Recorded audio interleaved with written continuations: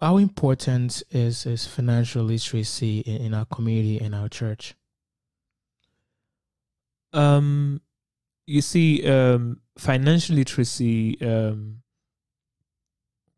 I would say, is a basic unit of someone's life.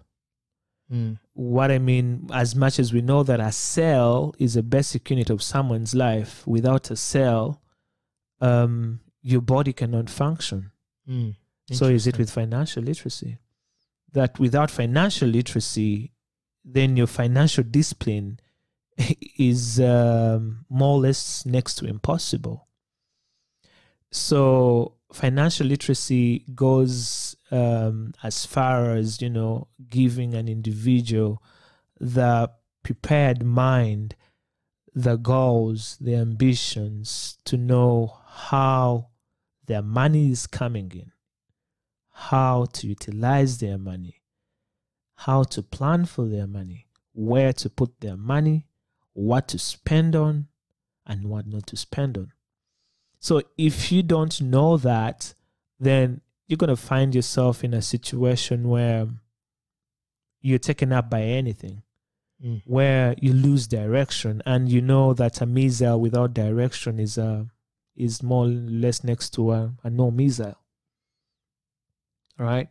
You know me, and you know that if we walk up today and say, let's drive anywhere, what will happen if we're driving anywhere? We're not going anywhere. Thank you.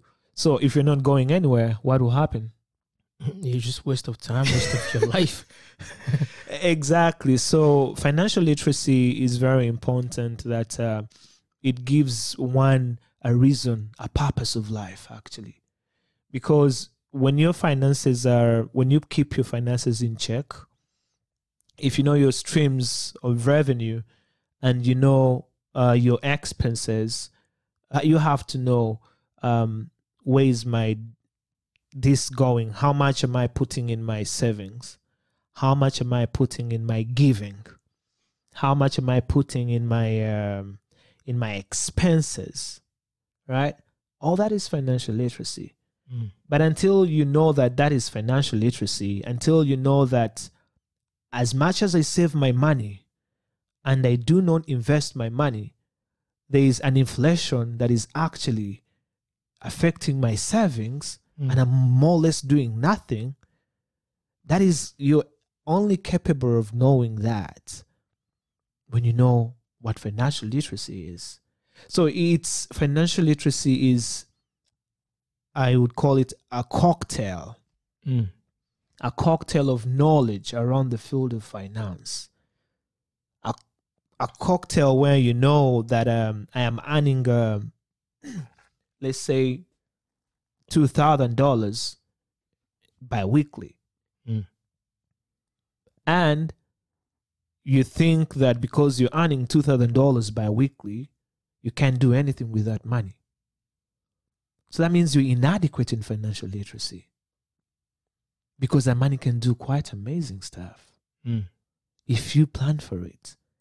But for you to understand that I need to plan for my money, you need to be literally or financially literate.